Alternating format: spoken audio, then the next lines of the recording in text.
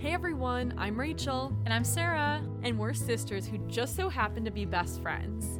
We're here to unpack all of the unexpected moments that come with early adulthood. And hope to uncover a more meaningful life, one conversation and cup of coffee at a time. This is Mochas in the Meantime. Hi everybody and welcome back to Mochas in the Meantime. It's Rachel. And Sarah. And we're actually recording this again because we lost the file, but we're going to make it even better for this intro Take than the two. last one. Take two. Yeah. We're really excited for this episode. As always, we have a really good guest coming up, but first we wanted to announce something exciting. Yeah, we're going to be concluding this season pretty soon.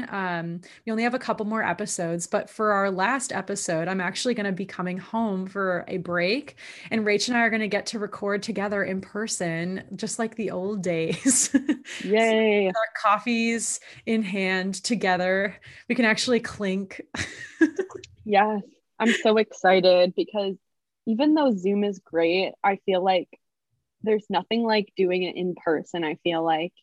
Yeah. And now it's exciting because we haven't ever had a guest in person, but I'm hoping to change that soon and maybe have a guest that we're like actually in person with, which will be really fun. I think that's a possibility. Yeah. I think for season 3, that's something I'm hoping we can do because I think it would also be cool to see somebody in a coffee shop, like meet up with somebody at a coffee shop and record there with kind of like the background noises of the shop and like the vibe.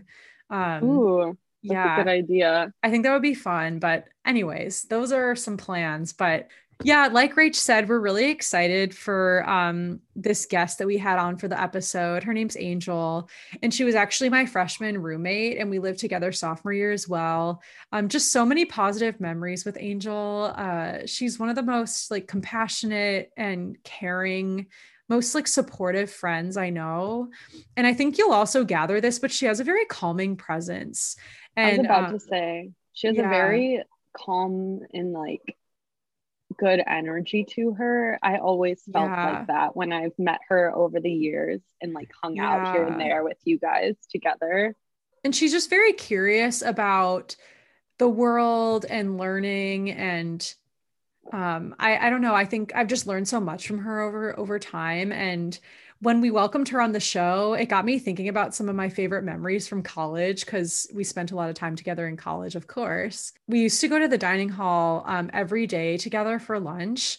And so I think a fun question of the week that we had come up with was to talk about our best and worst food experiences in the dining hall back when we were in college. Yeah, I feel like the dining hall is really hit or miss, at least in my experience. So I feel like this is a fun question to know the best and the worst because there are some perks. Like I loved having the ice cream machine every day, like that soft serve machine. So clutch. Yeah, just grab a cone and go. Yeah, that was my vibe. Yeah, do you want to go first? Do you want to share your top? Sure. The best and worst. I think the worst was probably the chicken patties. I actually liked them most of my freshman year, but my final patty experience was like horrible. I took a bite out of the chicken patty and it was so gristly and like I bit into something hard and that just turned me off and disgusted me forever. So what is it with gristle patties? I just hate gristle, like cartilage. Ew. It grosses me out so much. So that's probably the worst experience I've had. There's been a lot of just kind of mediocre things that were like, but that was the one thing that I like spit out, you know, it was so gross. I had to spit it out, but it sounds awful. Yeah. It's probably the worst. The best, there was some good food, honestly. I think my favorite was the dessert was really bomb at my dining hall. And they had these bars that were like Rice Krispie bars with like chunks of Oreos and like chocolate cereal in Mm. them. They were so good. And I feel like they were kind of just probably the leftover Oreos and like leftover cereal, but like Probably, yeah. it tasted so good. I didn't even care. And it was like kind of the marshmallow gooiness to hold together everything.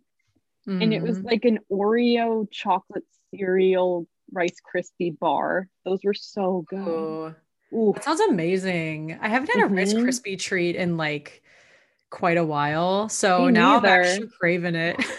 Yeah, that was so good. And like the fries were pretty good. I feel like they were pretty, stable. I mean, they weren't amazing, but they were always a Stable. good backup if like you They didn't were like the food. reliable. Yeah, they were a Mhm. reliable option. Yeah, And that's fair. yeah, I'm trying to think. The best though was definitely those cereal bars. What about Yeah. you?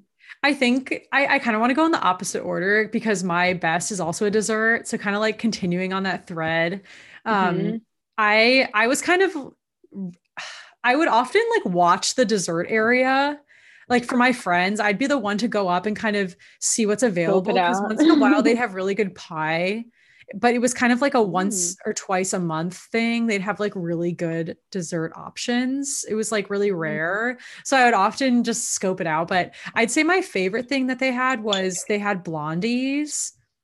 And Ooh. those were a daily thing. So it was dangerous. But Mm. the blondies were like they had like white chocolate in them and super super sweet Yum. but just so good, like so solid, and Hmm. everybody loved them. Like it was a thing at my school that we would get blondies at the end of the meal because it was Yum. just like, oh, the blonde, Mm. um really rich. Yeah. I was gonna just say at my school, because it was way bigger than yours, there were like 7 dining halls, I think. And each one kind of had Ah, a different reputation.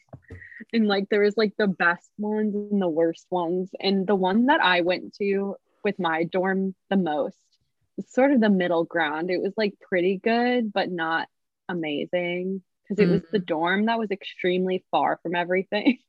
So they didn't have as good of options, but it was sort of a hidden gem at the same time. Like it was less frequented because it was Yeah, further it was away. like Yeah. fresher, I feel like, than some of the more popular ones that were kind of like dirtier or something because there were so many students. Yeah. Oh, that's fair. Yeah, it's so different at my school because it was smaller. We had two dining Yeah. halls, and it was basically all the freshmen went to one of them, and then all the sophomores went to the other Wow, that one. is so different. Yeah. Yeah, it's very different. Um, but yeah, so I'd say that's my favorite was those blondies. And then my freshman year, I was a vegetarian. That like I was a vegetarian for a little while in life, and that was like kind of when I started doing Oh that. And yeah. Forgot about that. so I was very reliant on like tofu and beans and such. And the cafeteria always had tofu, but I'd say my least favorite food option at the dining hall was these like tofu steaks they had. It was just I don't know what happened. I think it was the type of spices they put on it, but I remember getting this tofu steak and taking a bite out of it and just I could not. I had to spit it out. It was so Oh. bad. I maybe it was like too much cumin. Mm. I just remember it tasted like just awful spice and like Was maybe it like like bad thin? oil or something. It was like a Was it piece just of thick tofu cut cut? in half. So it was like a square of tofu and I was just like cutting it with a fork and knife like a piece of Oh. meat. So like it could have been good because Oh. I like tofu, like if it had been seasoned well, but the seasoning was just so strange. I remember For some reason, the thought of that big of a tofu chunk is weird to me. I love tofu, but I like it when it's just smaller squares and multiple. Like the yeah. thought of just a huge slab of tofu with like a fork and knife, just I don't know that I feel like if it's that thickly cut, it wouldn't have correct like seasoning unless it was marinated really well. I don't know. And I don't think it was. It was just not Ooh, good. whew, definitely interesting vibes, the dining hall. Yeah, yeah. And like in this episode with Angel, we talked about graduate school. So of course, it's a very different experience, but I think it was just nice to like reminisce a little bit on some of my memories with her because a lot of them were in the dining hall. So, yeah, but yeah, I guess we could just get into the episode now since we have a lot of good stuff to say, and we'll check in again at the end. All right, let's welcome Angel on.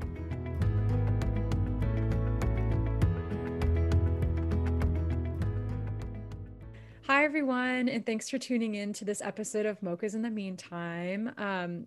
Rachel and I are both really, really excited to welcome on one of my good friends. Her name is Angel, to be a part of this episode because we're going to be talking all about graduate school. And Angel actually graduated from her program last year, so in May of 2020. And then I have a little bit of insight as well, as I'm currently in a grad program. So we're really excited to just like talk about our experiences. And also with Angel specifically, I feel like our history kind of started in education, which is kind of cool. It's like a full circle kind of moment, I guess, because she was my freshman roommate in undergrad.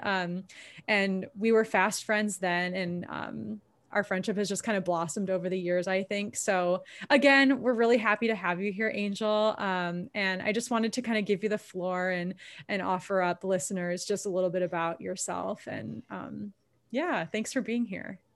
Yeah, thanks for the introduction, Sarah. Like Sarah said, I was her freshman year roommate and sophomore year roommate as well. And, we've been really great friends ever since. I grew up in the suburbs of Los Angeles. And like Sarah, I attended Case Western Reserve University, and we both graduated in 2018. And right after that, I went to pursue my master's in library and information studies at the University of Wisconsin-Madison. And after my graduation, I worked for a bit at an archives. I worked at the Center for Railroad Photography and Art here in Madison, Wisconsin. And now I'm currently the Data Science and Engineering Diversity Resident Librarian at UW-Madison. And my job, so I'm based in one of the science and engineering libraries here at UW-Madison. It's such a large campus. We have multiple science and engineering libraries. Wow. And so in my role, I teach information literacy, mostly to undergraduates. I also teach like people of all levels about research data management. I assist researchers and students with research. I do reference work, and I also serve on various committees, both in and out of my library. And yeah, kind of like Sarah said, I've always loved learning and loved being a student. So I'm really grateful to be in a job now where, really I'm always learning new things. Oh, thank you for the introduction. Yeah, and I would echo that. I've always thought of you as kind of like just someone who really values education and just is always learning and like, I guess just like always looking for new things to learn more about and expand your horizons about. And that's something I really love about you. So yeah. Oh, yeah. Thanks for that introduction. And I know when you guys were friends in undergrad, Sarah would even say like, oh my God, Angel's such a good student. Like she's so like she really had like positive things to say about how like passionate you were about what you were studying. So it's really cool that you took that to the next level with grad school and everything. So yeah. And Sarah was definitely a good student too, also very hardworking and diligent, You must have been if you're in grad school. Yeah. I wanted to start off with just asking you to talk a little bit more about what helped you know that you wanted to pursue a path in grad school. Because I remember you knowing kind of early on that you wanted to pursue grad school, right? Yeah. And in the beginning, like in my earlier college years, I wasn't really sure what. And then towards like the end of my junior year, the beginning of my senior year, when I was like, oh, I really have to decide now. I still wasn't sure. I had 3 majors in college. I did anthropology, evolutionary biology, and classics. And I just like, impressive. Yeah, it was a fun time. But I just wasn't sure if any of those fields were something I wanted to, pursue a graduate degree in. But my sorority big sister in Pi Beta Phi, she said that she was going into librarianship. And so she was the one who kind of inspired me because I looked into it. And I thought like, wow, this is a job, like a career path that has like a lot of opportunities. And it's something that I could really see myself doing and see myself being passionate about because I really have like a lifelong connection to libraries. So that just really felt kind of natural. Yeah, because I think I didn't even know that much about being a librarian, like until I took a class where I learned about how you need a master's, and like it's like this really cool field that I feel like a lot of people maybe don't know that much about in undergrad until you kind of have that connection. Yeah. And that's like, it's too big of a conversation for, just this podcast, but like librarianship and a lot of other mostly female dominated fields, it's a lot of invisible labor. It's all behind the scenes and people don't really understand how much really goes into it because a lot of the things that I do aren't necessarily public facing. So people might not even realize that, I'm doing so many other things when I'm not directly interacting with patrons or students. Oh, that's a good point. Yeah. Because I think, on the surface, it looks like most of the work is just related to helping students, at least in a campus library environment, when really there's so much more that you are managing. At least from what you've told me, it sounds like there's a lot more that you're managing. Yeah, like project work and things like that behind the scenes. Yeah. And like just this is maybe a bit of a tangent, but I think also just in our day and age as well, because so many things are becoming more available. Like I think people are more reliant on technology and reading things remotely, like not necessarily needing to go into a library quite as often as they used to. I think that could also affect the field as well, right? I would think. Not necessarily, because, the library, it's not always a physical place. I mean, the library is, also a physical place, but it's also resources and services that can be delivered remotely and have been delivered remotely for some time. So when we transitioned to, remote services for COVID, it was a little bumpy in the beginning. I wasn't really involved in that because I started my job in December. But like starting my job virtually, delivering these services virtually, it felt really natural because there was already some infrastructure built in with like online chat to connect with librarians, and a lot of our databases being accessible online, and having a really robust like interlibrary loan service where people can request like book chapters and articles to be scanned to them if they're only found physically in the library. I've used the interlibrary loan service here as well as at Case so often, and I just realized like, whoa, there's That'll be a lot. Really do. I didn't even think about that. Yeah, I did do a bit of scanning when I was a master's student and working at libraries on campus, and it's like it's really laborious, it's kind of tiring. Like tedious. Yeah.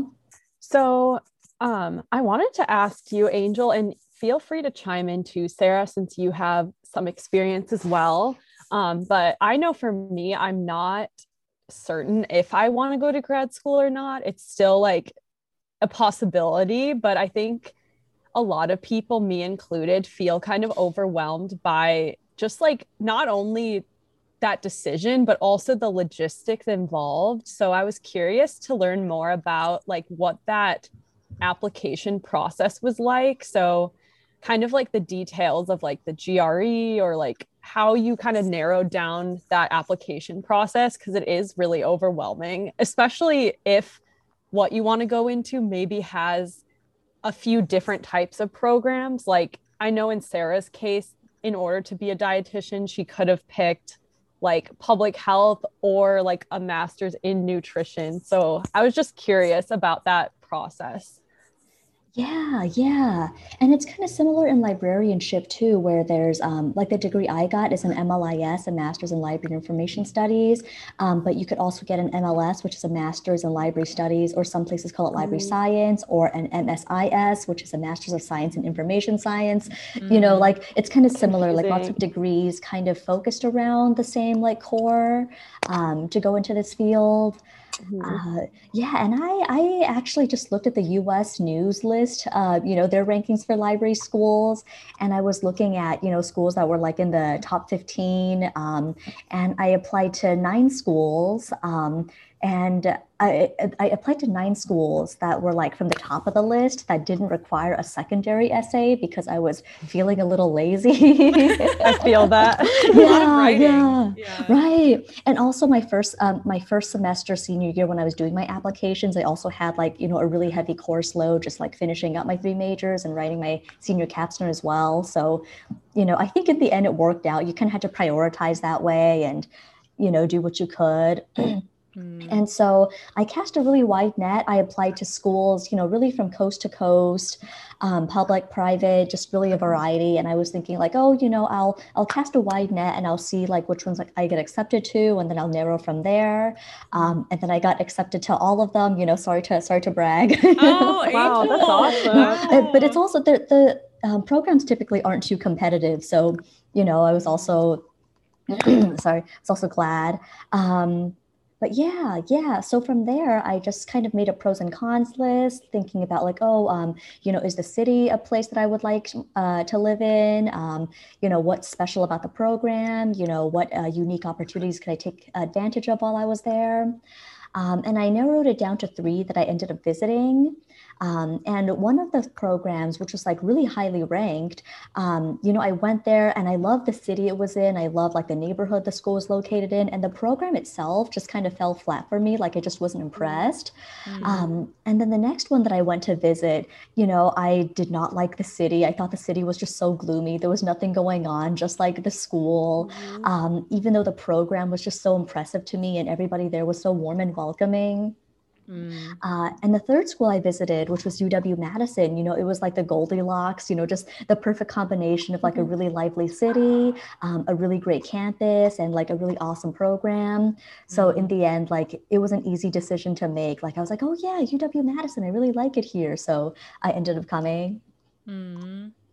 Yeah, no, it sounds like you had quite a balance of like thinking about the surrounding community, thinking about the community within at the school itself, and then also just the educational experience, like the program, like the curriculum itself, and like what you'd be able to gain. And I think that's kind of how I approached looking at schools as well, is it's kind of, I think I thought of it in a more well-rounded sense of like, at least compared to undergrad, because undergrad, I think I was looking more for like the right fit socially a little bit more, whereas I think also education wise, but I think I was really wanting to find like my home, whereas I think with grad school, even though I was looking for that too, I was really trying to find like where will I be able to pursue my interests in nutrition the most, like where do I see professors who I really want to collaborate with, or just for the dietetic internship portion of my program, which is like the rotations I have to do to become a registered dietitian. It was like, where will I do those rotations? What kinds of populations will I get to work with? Because each city and each program has a different access points to the community. So like you, I feel like it was a very well-rounded kind of decision, but I like that you I like how you worded it. It was like the Goldilocks, UW-Madison kind of. Yeah, just right. Yeah. I like that. It sounds kind of like even undergrad, I felt kind of similarly, where it really helped to visit the school and just picture your life there. I think physically visiting is like a huge advantage when choosing, for sure. Yeah. And I actually didn't visit Case Western before I decided to go there. And I wasn't wanting to, like, I was really glad still that I, decided to go to Case. But I was like, oh, maybe for my master's, I want to be a little more informed because, like graduate school, and this kind of leads into the next question. There's like a lot more of life that you'll be doing. Like you'll be kind of like a more advanced adult and not so closely tied to campus. That is true. Like you're not just going to be on campus, like you'll be living in the city more as like a young adult, which I think is a big difference when applying. Even though I feel like for me, I really thought about the city, but I know some people like it was kind of just the campus and like they didn't care if there was not much outside of it if it's a more like rural school. So I think, yeah, it is different than undergrad. Oh, I did want to ask, like, how was like the GRE type process for like studying for that? Because I know that's like kind of an intimidating factor. Because I know it is somewhat similar to the ACT, but I think some people, it's more like daunting, I guess, especially like in your case, Angel, when you had school to kind of balance on top of maybe studying for that as well. Yeah, right. You were still in your undergrad when you're applying. Yeah, yeah. And I guess I would give the advice that, you know, a lot of master's programs now, they're waiving the GRE if you have like a good enough GPA. And my cat is drinking my water out of my mug. Oh Why you my gotta do God. that? Okay, sorry about that. Sorry about that. Oh, But yeah, yeah. So, you know, for me, one of the schools I applied to and was really considering highly was UCLA, and they required a GRE. And so that was, you know, really one of the only reasons why I took it. Otherwise, I just wouldn't have taken it and saved myself a lot of time, money, and trouble. So that's really the advice that I would give, you know, unless you have like your heart really set on a school that requires the GRE, try to avoid it at all costs. yeah. I Yeah. think if you like the programs equally and they don't have it, it might be a reason to focus on those. Mm-hmm, mm-hmm. Yeah. But yeah, for me, I did a lot of studying just the summer before my senior year. That's when I took the GRE and got it out of the way, so I wasn't having to deal with it while I was, you know, in school. And it was kind of sad. I'm like a numbers, quantitative reasoning challenged person, and I studied 3 hours every day for like the quantitative analysis portion, and I still got a really bad score. Like I'm talking like close to 50%, you know, close to 50th percentile. Mm. Oh, Yeah, I yeah, think kind of rough. it's hard because I feel like those tests don't always equate to like your success at all. No, they don't at all. In my But it's Yeah, also kind of like the ACT where like it doesn't truly measure your intelligence, but I guess it's just a way to have another data point on you. But yeah, I kind of have my own issues with tests like that.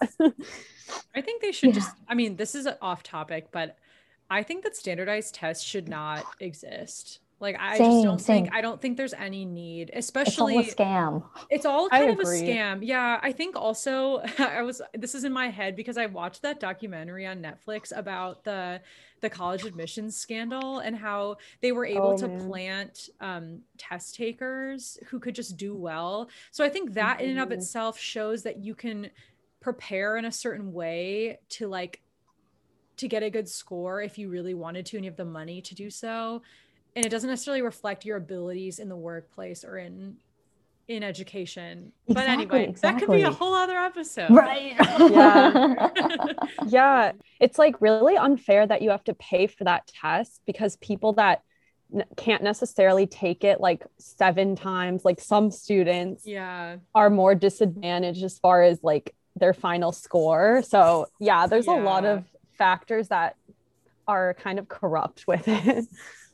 definitely. For sure, for sure. When we were talking earlier about how you chose your school, I think that also brought up some of the differences between what you might be looking for in a graduate experience versus maybe an undergrad education experience. And I was curious if you could speak more to like the differences that you see between those two times in life, Angel. Yeah, yeah. And I guess I also kind of want to preface this with kind of laying out the difference between a practical and a research degree. Like Sarah kind of mentioned earlier, like she and I are both doing practical degrees that lead to a career in a certain field. Yeah. And so there's like a rotational or a practicum or an internship component. And I did like library practica, kind of like an internship as like a professional development before graduation. Whereas like a research degree, like you might end up like doing a thesis, like you might be doing really involved research over the course of your degree. Hmm. And I think especially too with a practical degree where you're actively working in the community, that's a really big difference. You know, I kind of had to find that balance between school and life. yeah, just I was taking more classes than I needed to every semester just so I could get more like classroom experience in while also working a variety of jobs around campus. And so I guess even though in the beginning I was looking for a city that I would, really enjoy living in, I still spent most of my time around campus because I was, going to school there and working there and, living close to campus. But yeah, I think in a way you're just a lot more independent. I don't know about Sarah's program, but for my program, the courses you could take, there wasn't a very strict path. It's like, oh, if you're interested in this field, these courses are like kind of recommended to you, but it's really a lot more customizable, whereas opposed to undergrad to complete like a major, there's like a specific sequence you might have to take with some like electives that you can choose yourself. Yeah. And one thing that I thought was interesting was that for my program, you just meet once a week for class, but it's like a 2.5 hour long class session. So I think that was really like a big difference, just meeting only once a week and then, doing a lot more work outside of class. Oh yeah. I didn't realize that was the model that you had. Yeah. Yeah. Yeah. I think, my experience was different in terms of when you were saying like the freedom to kind of choose your classes as you go, because my program was kind of the opposite. It was like every quarter is laid out for me to make sure I get all my credits in, because it's kind of a intensive like it's not a super typical program. It's kind of like a rare one where you have 2 years to get a degree and a full-on internship in, which is not the norm. So unlike your experience, mine was a little more structured, but I don't think that's usually the case. I think another point that you kind of alluded to, Angel, is like being more independent was like a big theme of recognizing the differences between grad and undergrad. In undergrad, I think I spent a lot of time in like campus groups that I was involved in, like mostly music stuff, or just I lived on campus. Just I hung out in campus buildings a lot more. I mean, especially with COVID, that became impossible to do in in this program I was in. But I think I felt a little more like I'm just an independent adult who lives in Seattle, but who also like my job is school kind of, at least right now, versus being like my identity is I'm a student at Case, which is I think how I felt before in undergrad. Yeah, yes. Like I did the same. I lived on campus all 4 years. And like Sarah said, like all my activities were based around campus. All my friends were like campus friends. And then starting my master's, I had to sign my first ever apartment lease and, like grocery shopping and cooking for myself all the time, like, vacuuming, doing household things. Yeah, it wasn't like a super huge adjustment, but it's like, oh yeah, this is something I have to consistently do for myself all the time now. So kind of a change. Yeah. And just like to have an identity, or I think establish an identity that isn't just about like, oh, I'm studying this and I'm doing this. I think there's a little more room for that when you're in grad school, because you're just, like I said, I felt like I was just more of an adult who was devoting my time to studying. It just didn't feel like that in undergrad. I felt like that was my whole life. My whole community was like campus. So that makes sense. Yeah, and I guess I would also kind of add to that. It's like in undergrad, well, I guess Sarah, because you got your bachelor's in nutrition as well. So, your bachelor's also kind of is like leading to another, like it's another step on your career. But for me, since my like career path and my master's degree didn't like directly correlate with any of my bachelor's majors. Like when I was doing my master's, I was like, oh yeah, I'm like an adult who's taking the next step in my career path. Whereas, as an undergrad, I was like, oh yeah, I'm a student trying to finish my degree. So I guess just more of the focus in my master's that, oh yeah, this degree is directly leading to the next step, like the next, like my career. Yeah. Oh, great point. Yeah. Yeah. Yeah. I think one difference that I would assume is a thing is also like the students that you're working with, I think would probably be different ages maybe, because I know most of my friends on campus in undergrad were my age or like a year or two older or younger. I mean, there was always like a few students that were older that like commuted, but I think the majority of undergrads are more in the 18 to 23-ish range. So was that something you noticed of like having like full-fledged adults in your classes and stuff? Yeah, definitely. Like a lot of people coming back to kind of change careers.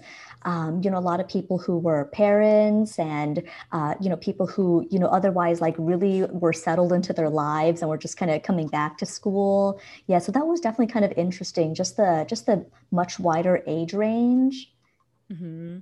Yeah, I think that was one of the highlights of my time in grad school was getting to interact with people from um, just different life stages a little bit more. I mean, I liked being around people who were all mostly my age, but I think there's value in meeting people who are, yeah, like Angel said, parents, or maybe this is like their second career, or they haven't been in school for 10 years. Like I feel like I learned a lot from people who had a lot of practical experience because I've never been in like a super professional role, at least working. I've mostly just worked like service jobs, and not that that's not professional, but I think I just hadn't worked in like a career directly related to a degree before. And a lot of people in my program were like professionals for 10 years or something, came back. Like one of my good friends, she went to culinary school and is like a professional chef, and then just was like, I'm going to study nutrition. And so she had all this wealth of knowledge about food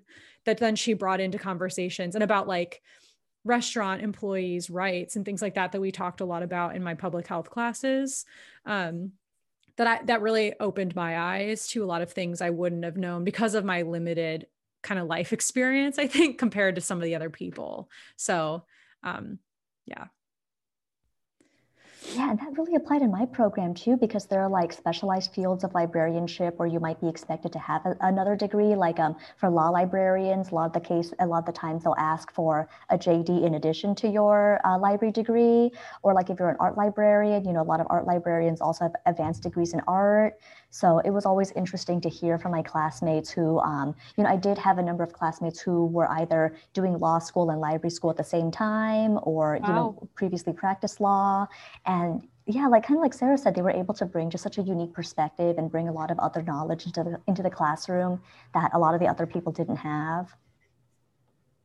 Yeah, that sounds really interesting. Because, yeah, I think I haven't really experienced that yet, like in undergrad. Most people were just like figuring out what they want to do and just straight from high school. So I feel like that is a cool perspective you can gain in grad school specifically.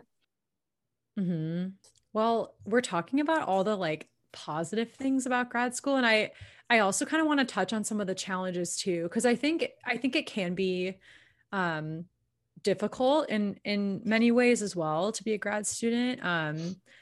And Angel, I'm curious to hear about like what some of the challenges you faced throughout your time in your master's were like. Yeah. Well, I think one of the biggest things was that it was kind of a shock going into this program on this campus where like it was not as diverse as the communities I had lived in before, like not as diverse as Case Western, not as diverse as my hometown. And that was definitely a bit challenging at first. I found it kind of hard to connect with my classmates. For a while I was really struggling to like make friends.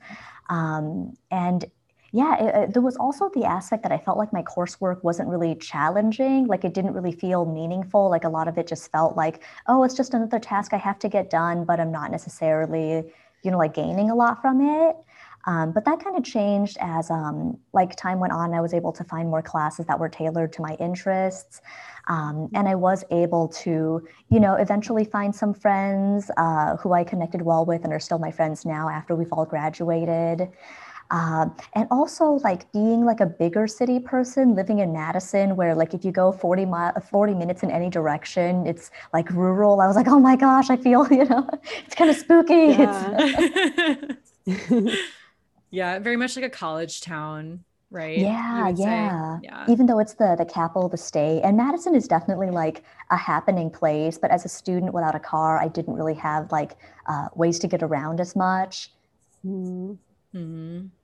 Yeah, I could see that being challenging, like just transitioning from a different kind of I mean, not only just the city aspect, but like you were saying, just trying to find people and connections where you could feel a little more at home and like supported. That makes a lot of sense. I feel like that'd be difficult. And especially if it was a less diverse place compared to what you're used to. Yeah. Primarily for me, I think the big thing was, and Rach and I have done a whole episode about imposter syndrome, but I think that's a very common experience for probably most grad students to face at least at some point, just because like we've been talking about, you're getting deeper into your field and like there's more of a light at the end of the tunnel of like when you're going to be able to do this job. I think sometimes for me, it was difficult to imagine myself actually saying like, oh, I'm the dietitian, and like actually being an expert about something felt very hard to believe or something. So I think that got in my way at times throughout my classes. If I wasn't able to deliver perfectly, I guess I am just kind of a perfectionist. Sometimes I would worry like, oh, does this mean that I'm not going to be able to like do the job when I'm done? Just because there are more practical experiences that you have to just kind of learn from rather than judge your, I don't know how to describe it. I'm just thinking about in my internship now, I've had experiences where like where I was with a patient in the hospital and I felt like our conversation was really not how I wanted it to go. And I find myself being like, I'm an imposter. Like, why am I here? I don't really know anything. But I think it's reminding yourself, at least for me, it's been helpful to remind myself that like, but I'm learning right now, like I'm a student. That's why it's school. Like you have to have these experiences that are uncomfortable to then be able to feel confident in your ability to do the job later. But have you ever felt imposter syndrome, Angel, in your program? Not exactly in my program, but my first year I took a class outside of my department. I took a classics course. It was a 900 level seminar with like classics PhD candidates, a lot of who were more experienced. And that was like really intimidating, you know, because yeah, just they were reading at a much higher level than me. The articles that we were discussing in class, a lot of them had like more background knowledge of, and I was seeing them for the first time, just like these scholarly conversations about the text. And yeah, that was definitely, you know, kind of intimidating, but I'm so glad I'm so glad I did, and I'm so glad I pushed through it. It was definitely really valuable, But I would say now in my current job, I feel like a little more of that imposter syndrome aspect. Because well, like amongst my librarian colleagues, some of them have like other graduate degrees as well. And a lot of them are just well, you know, like I feel like this is the case for everything, but there's so much that school doesn't prepare you for. You know, I could not have learned all the skills I needed in 2 years to be like a good functioning librarian. So I'm learning a lot of that now. And like I'll be working with another librarian. They're showing me all these tips and tricks, and they're able to complete something so quickly. And I'm like, wow, you know, I'm supposed to be a professional as well, but I could not like, you know, I couldn't perform at that level. But that's, you know, I keep on reminding myself from early career, I'm only 6 months into my current job, you know, and I've got like pretty much a lifetime ahead of me to, you know, keep learning new things, keep adapting my skill set, and yeah, staying on top of, you know, new developments. Yeah. That's just a good overarching point, is like you're not going to learn everything in a grad program, even if you're going to like medical school and you're there for, you know, with your residency and everything, you could be there for like 10 years. I think there's still a lot to learn just by doing the job and like having the background knowledge to support you in it. But just kind of when you get to a workplace, there's obviously so much more to learn unique to that place. And yeah, so that's a really good point. Yeah, I think I could also imagine imposter syndrome if some of your either coworkers or even your classmates are like having other master's degrees or like a ton of like experience in the job world. Since you both were kind of younger getting into your master's. So yeah, I feel like, yeah, always reminding yourself that it does take a lot of time, like years, to even accumulate the knowledge some people have. And it's not you not knowing, it's like you just need that time and experience under your belt to really know as much as you can. I was also wondering what you did outside of class, because like we've been saying with grad school, there's you're just more of a professional, like adult also who happens to be going to school. Whereas I think when you're an undergrad student, like your whole life is like campus, all of that. So I was wondering what you guys did outside of class, whether it was on campus or just in the community of like Madison and Seattle in general. I had a lot of jobs around campus because, you know, like especially in my program, but during your master's, this is when you really need to be doing a lot of resume building, so you can get into your first job after your master's. And I was also involved in the Association of Asian American Graduate Students, which was, you know, kind of a more fun social outlet. Like we would go to Asian restaurants together and, you know, grab boba, go to cultural events, and, you know, celebrate holidays. And I also served and currently am serving as the alumni advisor for the University of Wisconsin chapter of Pi Beta Phi.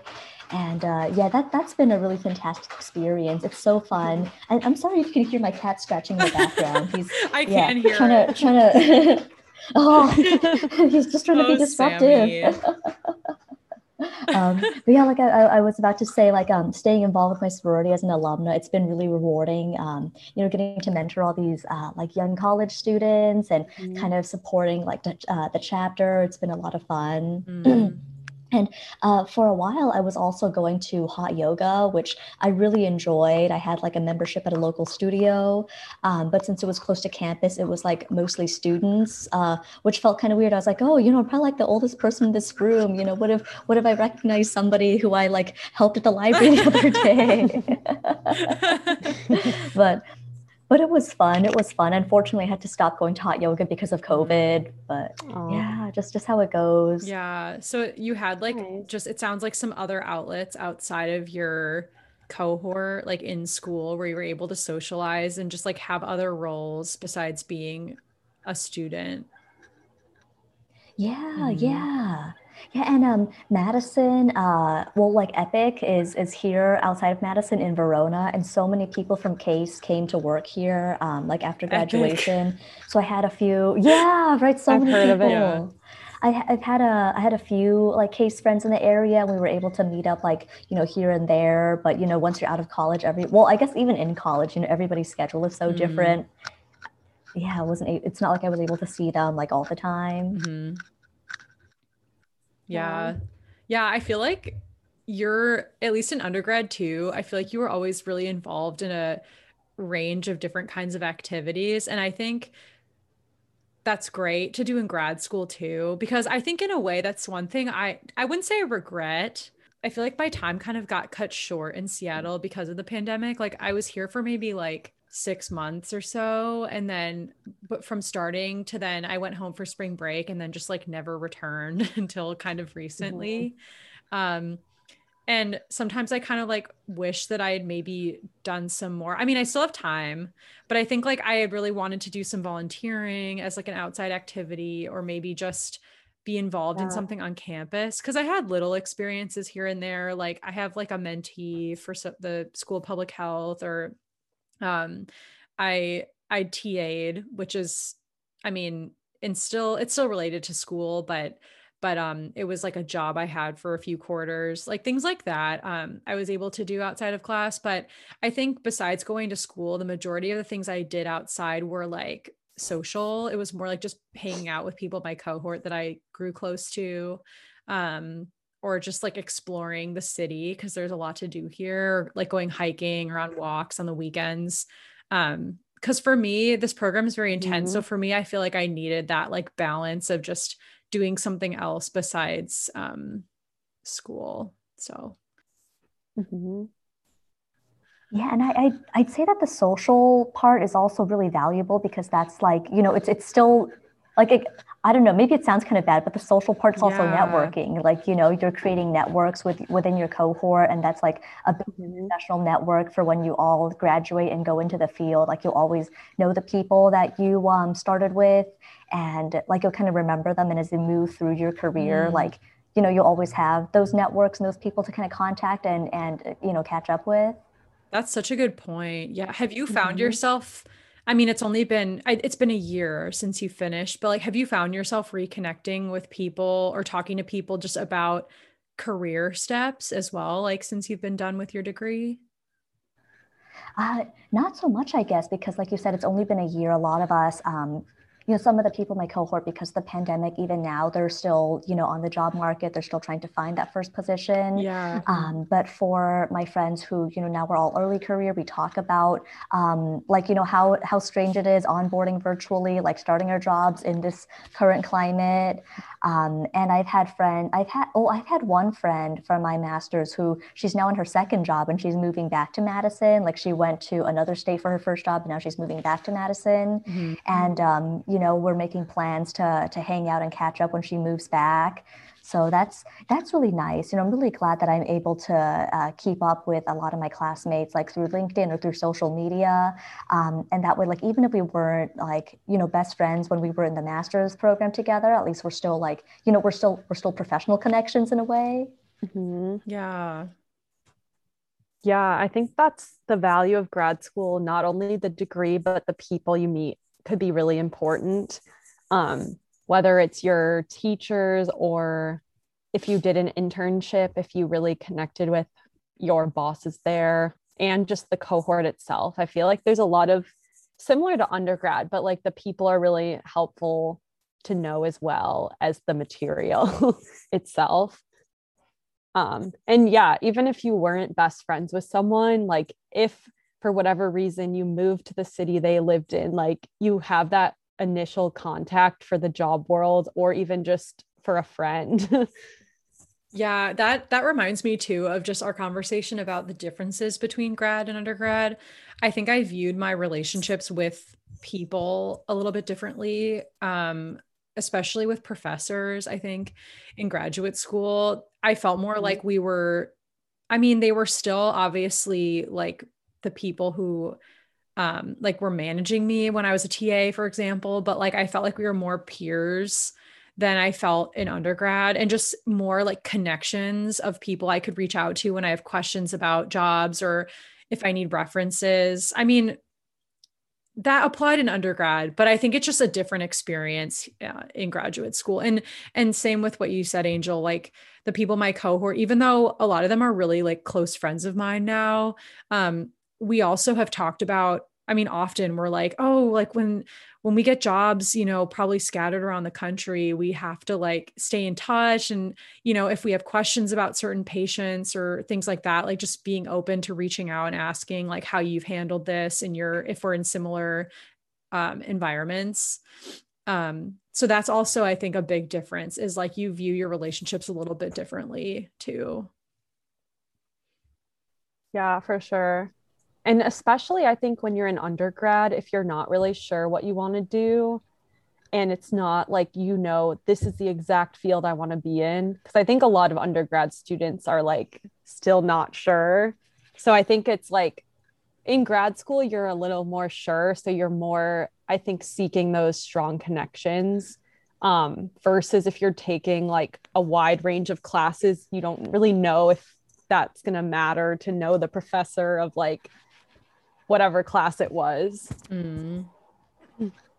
Yeah. And I was also wanting to hear more about just, you had mentioned this briefly before I kind of went on that tangent, but like just about because you graduated in the midst of 2020. So like in the midst of, you know, the pandemic and just job shortages in general as a result of that, I'm sure, and just uncertainty about the future. And I was curious just how that felt and also how you managed and what you decided to do when you were done with school. Yeah. I mean, it was definitely very scary, very nerve-wracking. But I just considered myself so fortunate because, you know, my mother, she was able to help support me at the time. And I also, like I mentioned in my intro, I was interning at the Center for Railroad Photography and Art, and they were actually able to hire me and keep me on full time because there was a lot of project work that needed to be done. And so I had a job while I was looking for something a little more permanent. And yeah, the job that I'm currently in now, I just kind of happened upon the posting for it. And so I'm currently in a diversity residency, which is a program that like takes early career librarians and helps them develop a lot of, like it's a lot of professional development.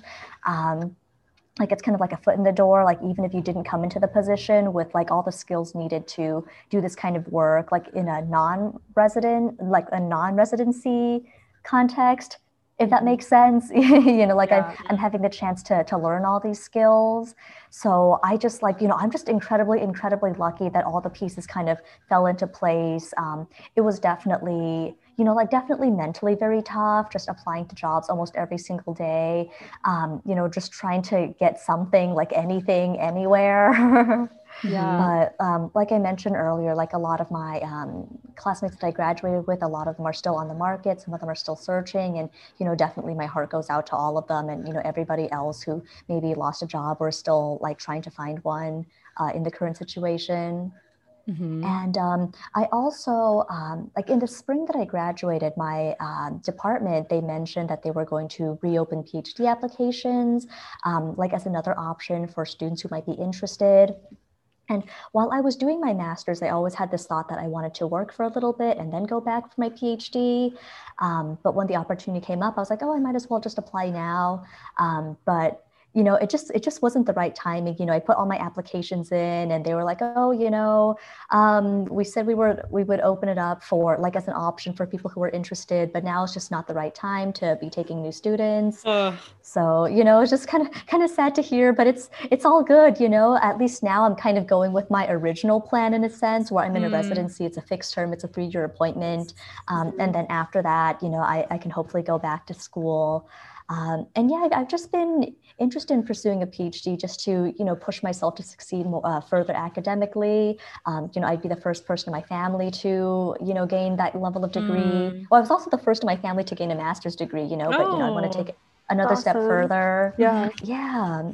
Just, advance my career as well. So yeah, something I still have my sights set on. Yeah, and you at least got to kind of, I mean, I'm sure that was probably disappointing in the moment, but you got to maybe see more about the application process as well for PhD, which is probably helpful. Definitely. Do you like see yourself applying to UW-Madison for that, or do you see yourself opening it up to more schools for PhD? I'm really hoping to stay here actually, because like the UW-Madison iSchool, like it's a pretty big name in the field. And I really feel like I was able to form good relationships with the faculty while I was here. And I feel like they are really, committed to student success. And it's kind of like, I'm just more familiar with it. I know that it's a great place with a great reputation. And like a lot of the students from the program, they have great outcomes, like out in the world. Yeah. And plus I've got a mortgage on my condo now, so I'm not looking to move.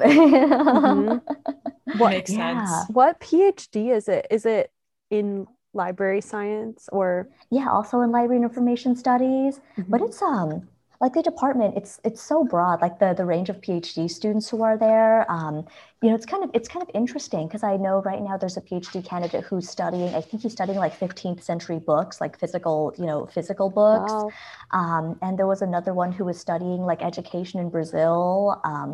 And yeah, it's like there's a really wide range of interests within the department. And I think it's really great that the department can, support such a great range. And also it's on a campus where, you could take classes outside the department to really, boost your knowledge.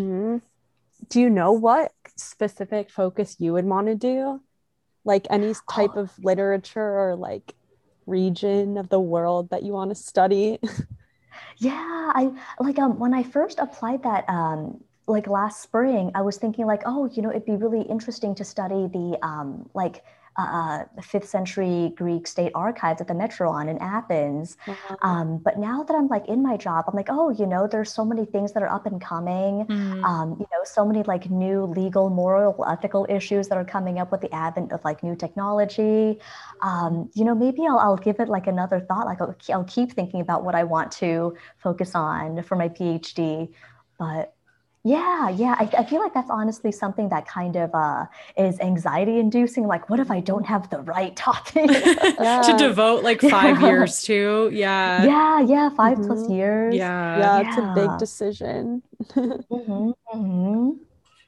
Yeah, I really admire people who go for PhDs just because it is a huge commitment in terms of time, but also just depth in a topic. Like because in masters, I mean, you are narrowing in on a topic or like an area, a career focus. But in like you were saying too, our degrees were more practically based versus like research based. Whereas in PhD, I feel like you're just really getting so deep and detailed into a very specific area of study, and you become kind of immersed in it. And that's just so cool. I just don't know if I have the stamina. It's intimidating. And this is something that you can add in. Like I just keep thinking to myself too, like I've had professors at Case and at UW-Madison who didn't start their PhDs until later in life. Like my master's advisor, she had 3 master's degrees and a PhD.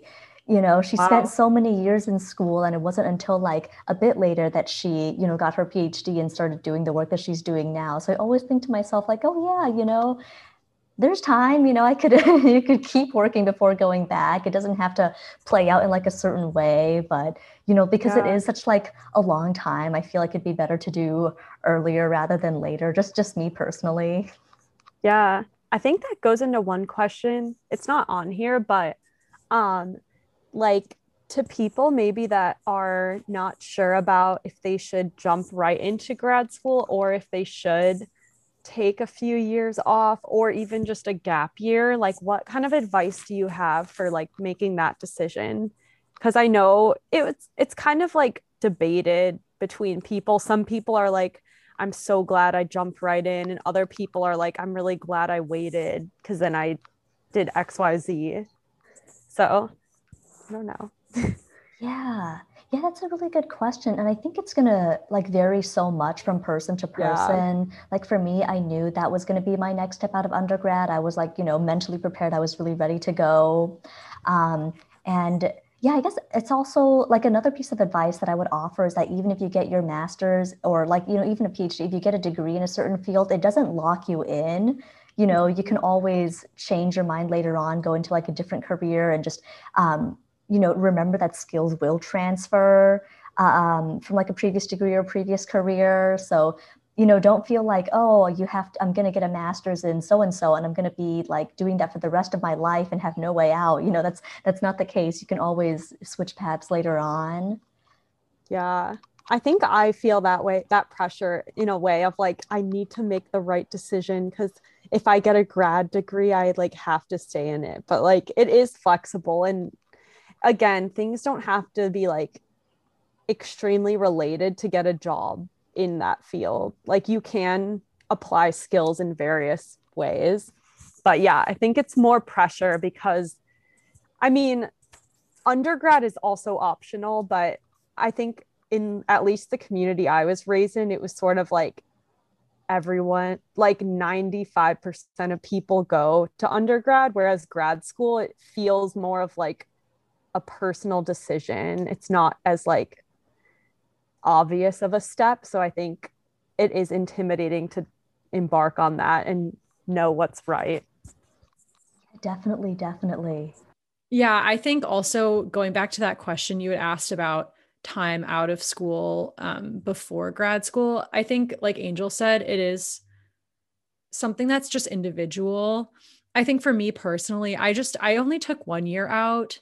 And for me, that was, I think, the best choice because I had some time to I had a couple of different jobs and I gathered a few experiences I wanted to have before going to graduate school. And I had time to kind of like rest and recuperate a little from my very busy undergrad experience, and like think about applying to schools when I had a little more time on my hands. So I think for some people like myself, that might be a good path. Some people wait more than 1 year. Like, I think it just depends on the person. And then like Angel, you wanted to go straight in. So yeah, I think there's just a range of desires with that. But I've just kind of chilled. Like I worked at a coffee shop. I had an internship. I saw friends a lot and like saw family a lot, which was really a huge pro of that time. Like I really got closer with like my grandmas and my parents, like things like that I think were very valuable for me at that point. But everyone's different. I was going to just bring up the point of like finances, like thinking about whether to take like a gap, like a couple years off, or to just go straight into it. Think about what you're able to reasonably afford. I was very, very fortunate in that my mother, she paid for my degree. She supported me throughout the whole process. But I know that I had classmates who knew they wanted to do this degree, but they decided to work and put aside money so they could like support themselves through it. So yeah, also something to think about. Yeah. Yeah. Finances are a huge thing to consider with grad school in general. And I think for the purposes of this episode, we didn't want to go too in depth with it just because it is such an individualized situation. But I think in my case, it did affect my choice of where I went, just because like where I ended up going to school, there were a lot of TA opportunities, like teaching assistantships. And they provided a lot of funds for like they would help with tuition if you were a TA, as well as gave us stipends. So just as we're on that I topic, think that did really affect my choice component too. And I didn't to bring that up consider, earlier, but alongside of course, the actual program, like the classes, but the finances. And yeah, it's really nice that you had that chance to work in the TA opportunity to get a portion of your degree paid for. So I think looking into that is helpful. yeah. Yeah, I think that's like a big piece of advice I would leave people with. Thinking about creative ways to assess which school is best for you, I think is really important. Like thinking about ways you can support yourself financially, and like in addition to just like the degree itself and the city, like there's just being strategic too, I think is something to consider. Because yeah, I didn't realize that that was the case because it's not advertised widely that like, hey, you can get a lot of money for TAing.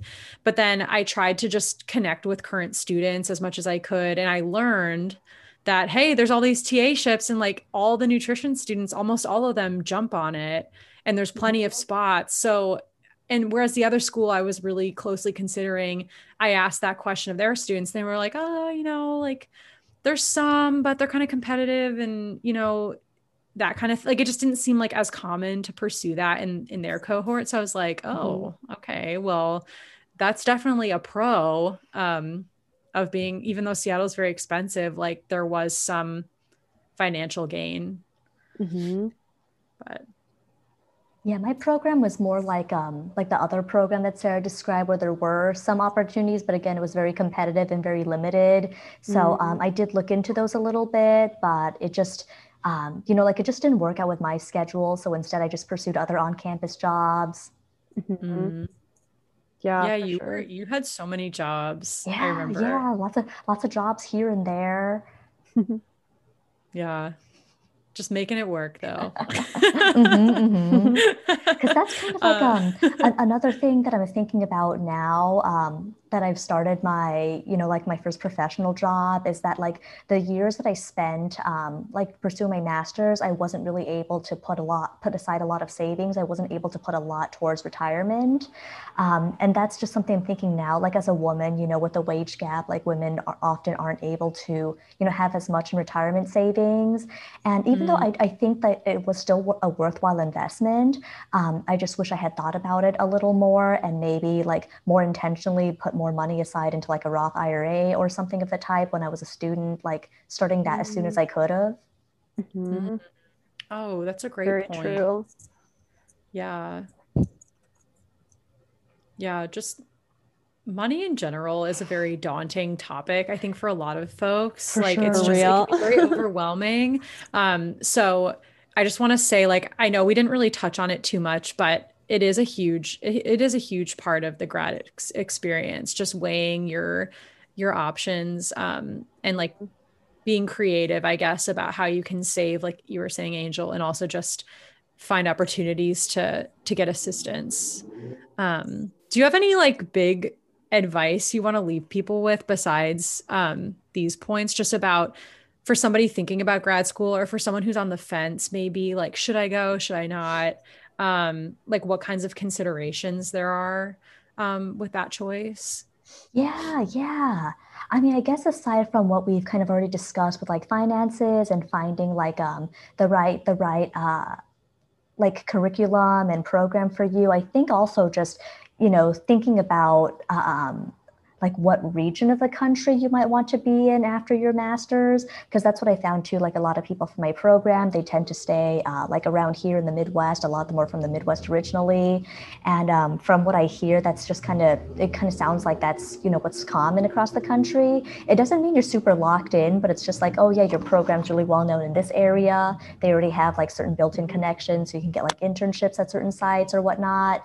So, Mm, that might be something you might want to think about, like, oh, if you're already living in the Midwest and you know what you want to stay here, there's not really any reason for you to like go to Los Angeles for grad school unless, there's like a really specific program or something. Yeah. Mhm. mm.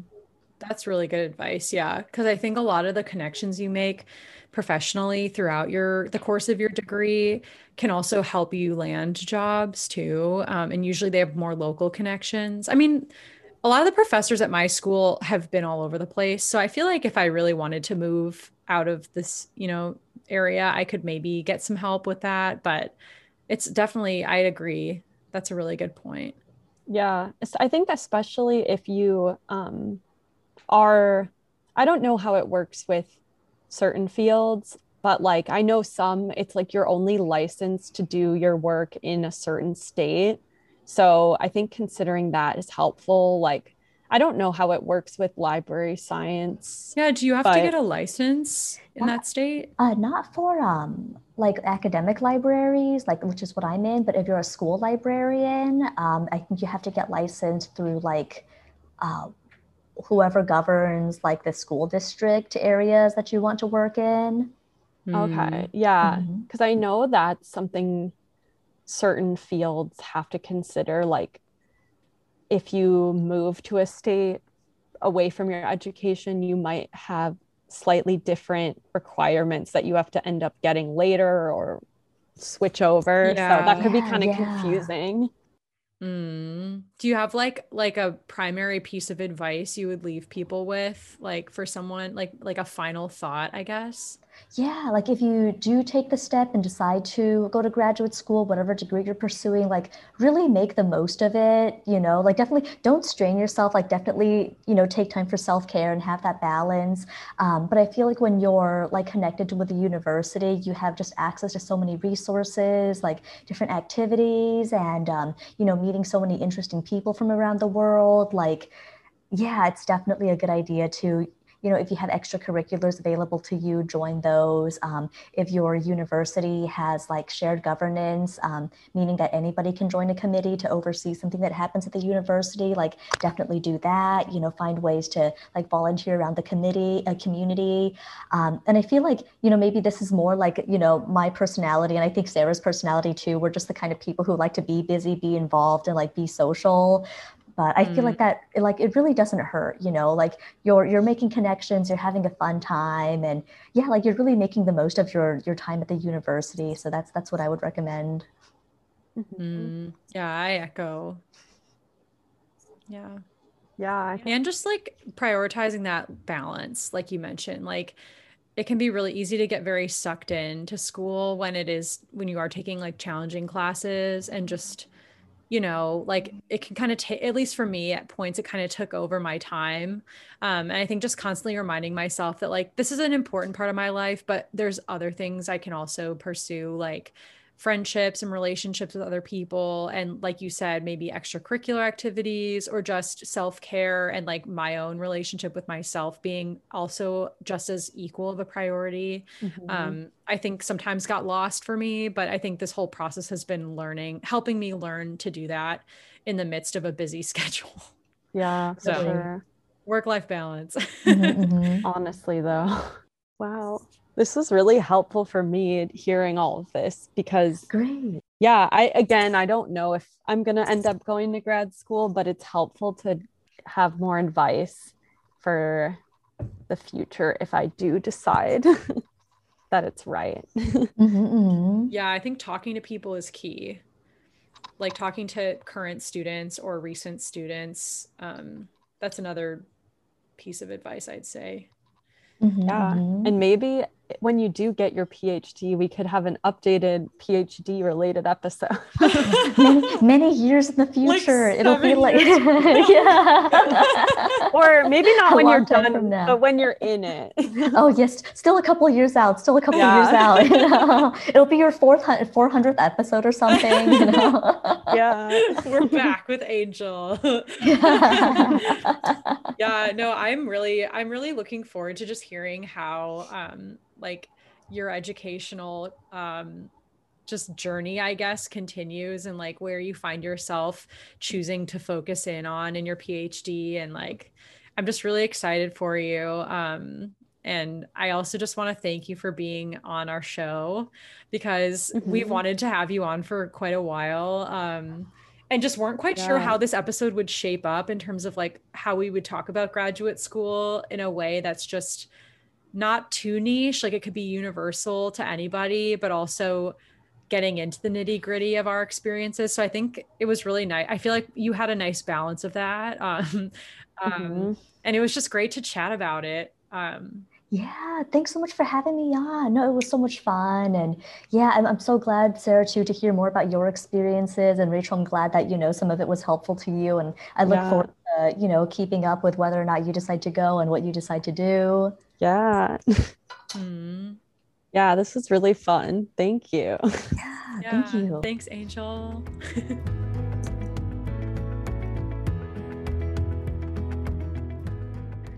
All right. So we hope you all enjoyed that episode as much as we did.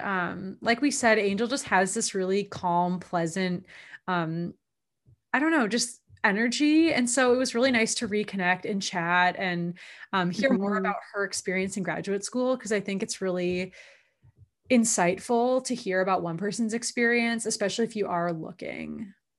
Yeah, especially I thank you too for kind of having that other perspective of two different sort of experiences, and the similarities and differences I think were interesting to hear about from my end. And yeah, Angel, I think just brought a lot of good insights, and I don't know, I'm just excited for her and hope that, again, I want to do that update like PhD episode someday. Yeah, I feel like that would be really cool. Yeah, I think it's definitely in her future for sure. I could see her being a PhD student. Like I visualize it. Yeah. Being like really entrenched in a specific area of research and just learning and sharing what she's learned with others. I just think I see it. I could see it too. Yeah. Sarah, I want to know, do you have any recommendations for the caffeine fix of the week? Yes, I do. Yay. I am going to recommend London Fogs, which are one of my favorite drinks. It's not coffee, it's actually tea. But if anyone's a fan of Earl Grey out there, it's an Earl Grey tea, often with vanilla in it, and then steamed milk. It's just so good, very like warm and inviting, I think. And Earl Grey's, if you haven't had that, they have this kind of like the bergamot in it. It kind of reminds me of like lavender, or it has like some interesting flavors. So not for everyone maybe, but definitely worth a try. It's just really good. I tried yours a couple of times and I always liked it. I've never ordered it though. Yeah, it's really good. And it has caffeine because it's black tea, but not quite to the extent of coffee. So sometimes if I want like an afternoon pick me up, So go for a London Fog versus, just a You're not like squirrely. Yes, exactly. But yeah, there you go. Hope you all try it. Yeah, but hope you all try a London Fog one of these days. And with that, in the meantime, as always, we are really excited and open for anybody to check out our social media. We have an Instagram at Mocha's in the Meantime podcast, Facebook, and then we also have our website with our new-ish blog. So if you have an interest in reading the blog or even contributing to it, please shoot us an email or even DM us on Instagram or Facebook. We'd love to have new guest writers. We had a lot of fun connecting with Julie about her guest post. So if you want to be the next guest, just let us know. Please do. Yeah. And also leave us a review on Apple Podcasts if you have a moment. It really helps just spread the word about who we are, and we'd love to hear feedback. So if you have a moment, please go for that as well. You can find the button on our website in the upper right-hand corner, write us a review, click on that, give us some stars, give us some reviews. We'd love that. Yeah. Yeah. All right. Well, we are so excited to see you guys next week, and peace.